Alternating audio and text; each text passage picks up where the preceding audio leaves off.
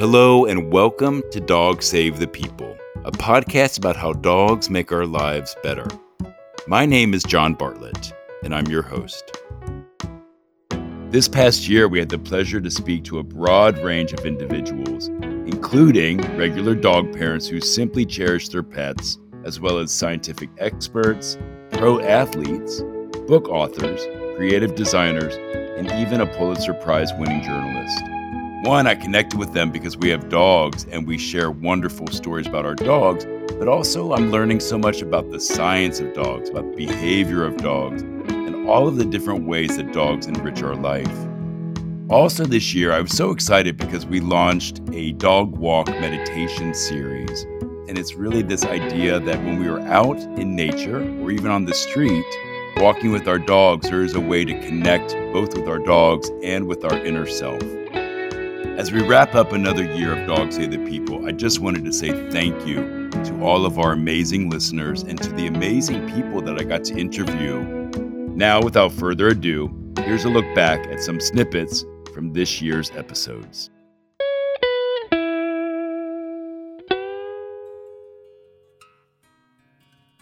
Dogs are the comfort through the losses, and they're also the keepers of memory. Because we have our dogs almost as long as people have their children before the children go to college. If we're lucky, we have our dogs for that long. So inevitably, they're going to see us through some big milestones and probably some really big challenges. The dogs are our shepherds in so many ways.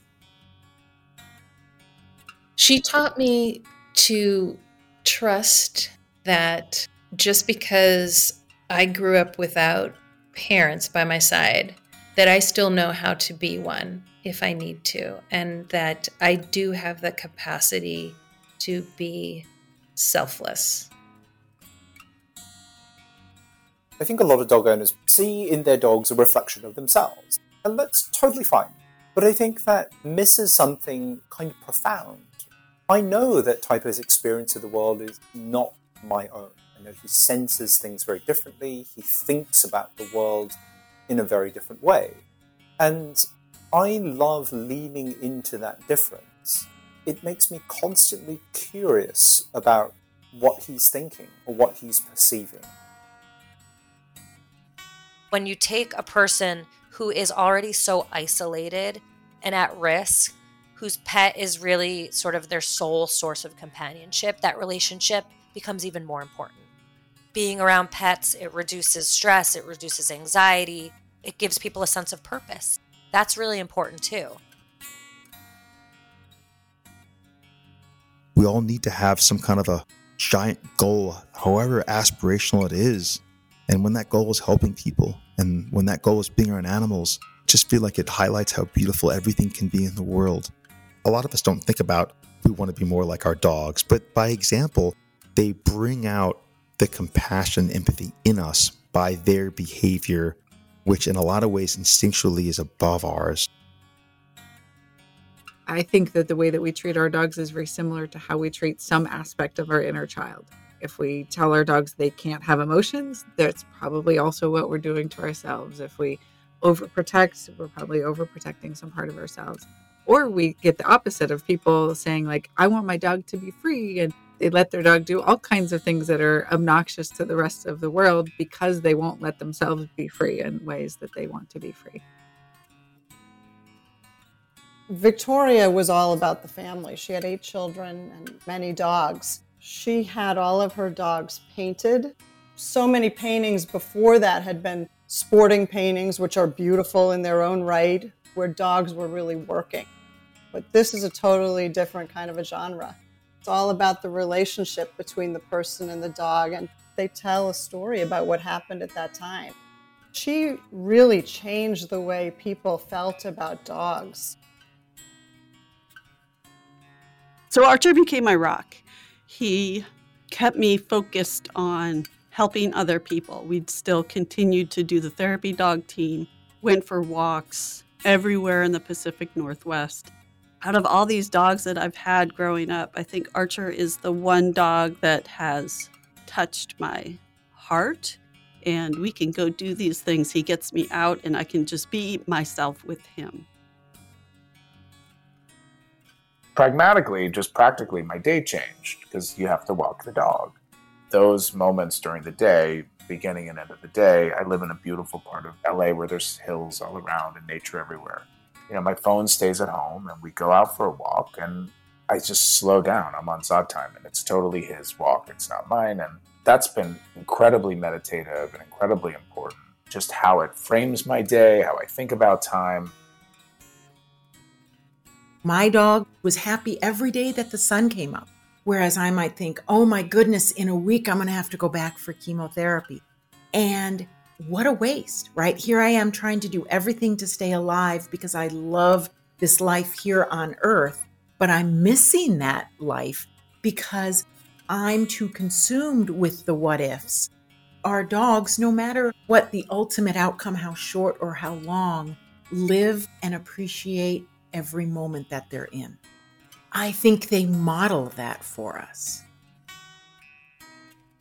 My mother, we could not be more different. We've had an extremely complicated, acrimonious relationship, but Pete is like her soul dog.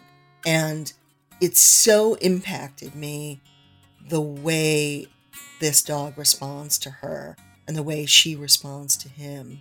There's such possibility for compassion on my mother's side that I would not otherwise see.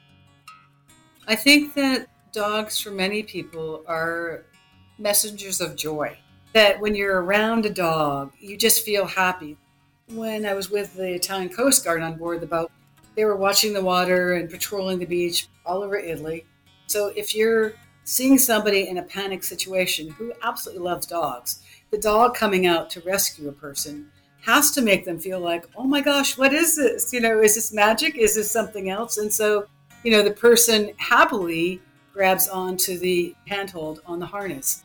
They're often involved in preventing a drowning or preventing a bad experience for some swimmer.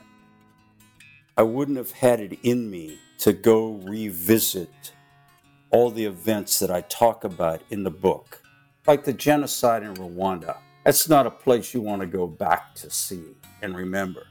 But I have to say, with Blue, my mind just settled down. He could be in a sound freight train-like sleep, and he would get up and walk over and put his head on my leg. I don't know how it works, but whatever it does, it works. 40% of a dog's brain is devoted to its olfactory system. And so for many of these dogs, scent is central to the act of hunting. For scent detection dogs, both the chasing after scent, even if it is the scent of somebody who's deceased, and then once you find that scent, to be able to play with the human. The dog finds both things super rewarding. When I'm at work and then I take Pancho out for a walk, it kind of helps me reconnect with the present. And if I was stuck with an idea or something, it almost helps release that knot. That just being with Pancho, just petting him, just walking with him, just taking some breath and some sunlight outside, it really changes my experience at that point. It reconnects me to present. Because it's just with their presence that you can get connected to yourself in a deeper, more mindful way.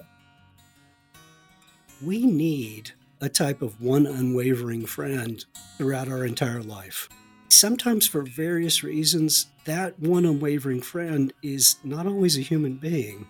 What I have experienced in my life with my animal companions has been going on, we know, for at least 200 years, but it's likely for more than 15 or 20,000 years.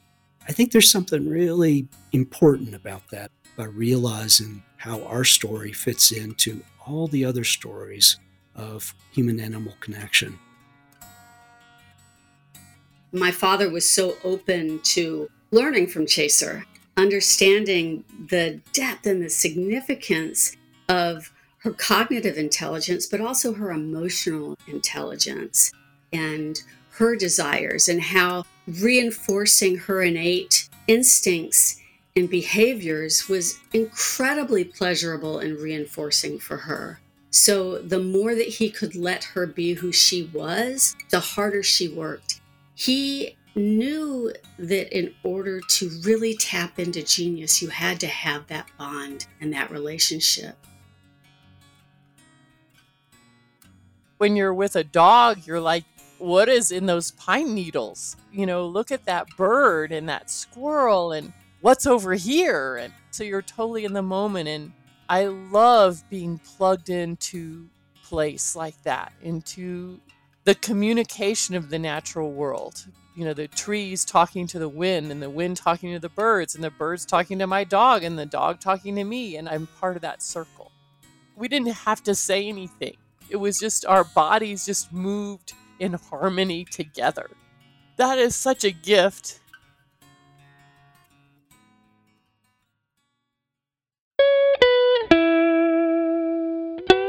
I am deeply grateful to all of our inspiring guests, who I got to meet and got to know in a very meaningful way through our interviews.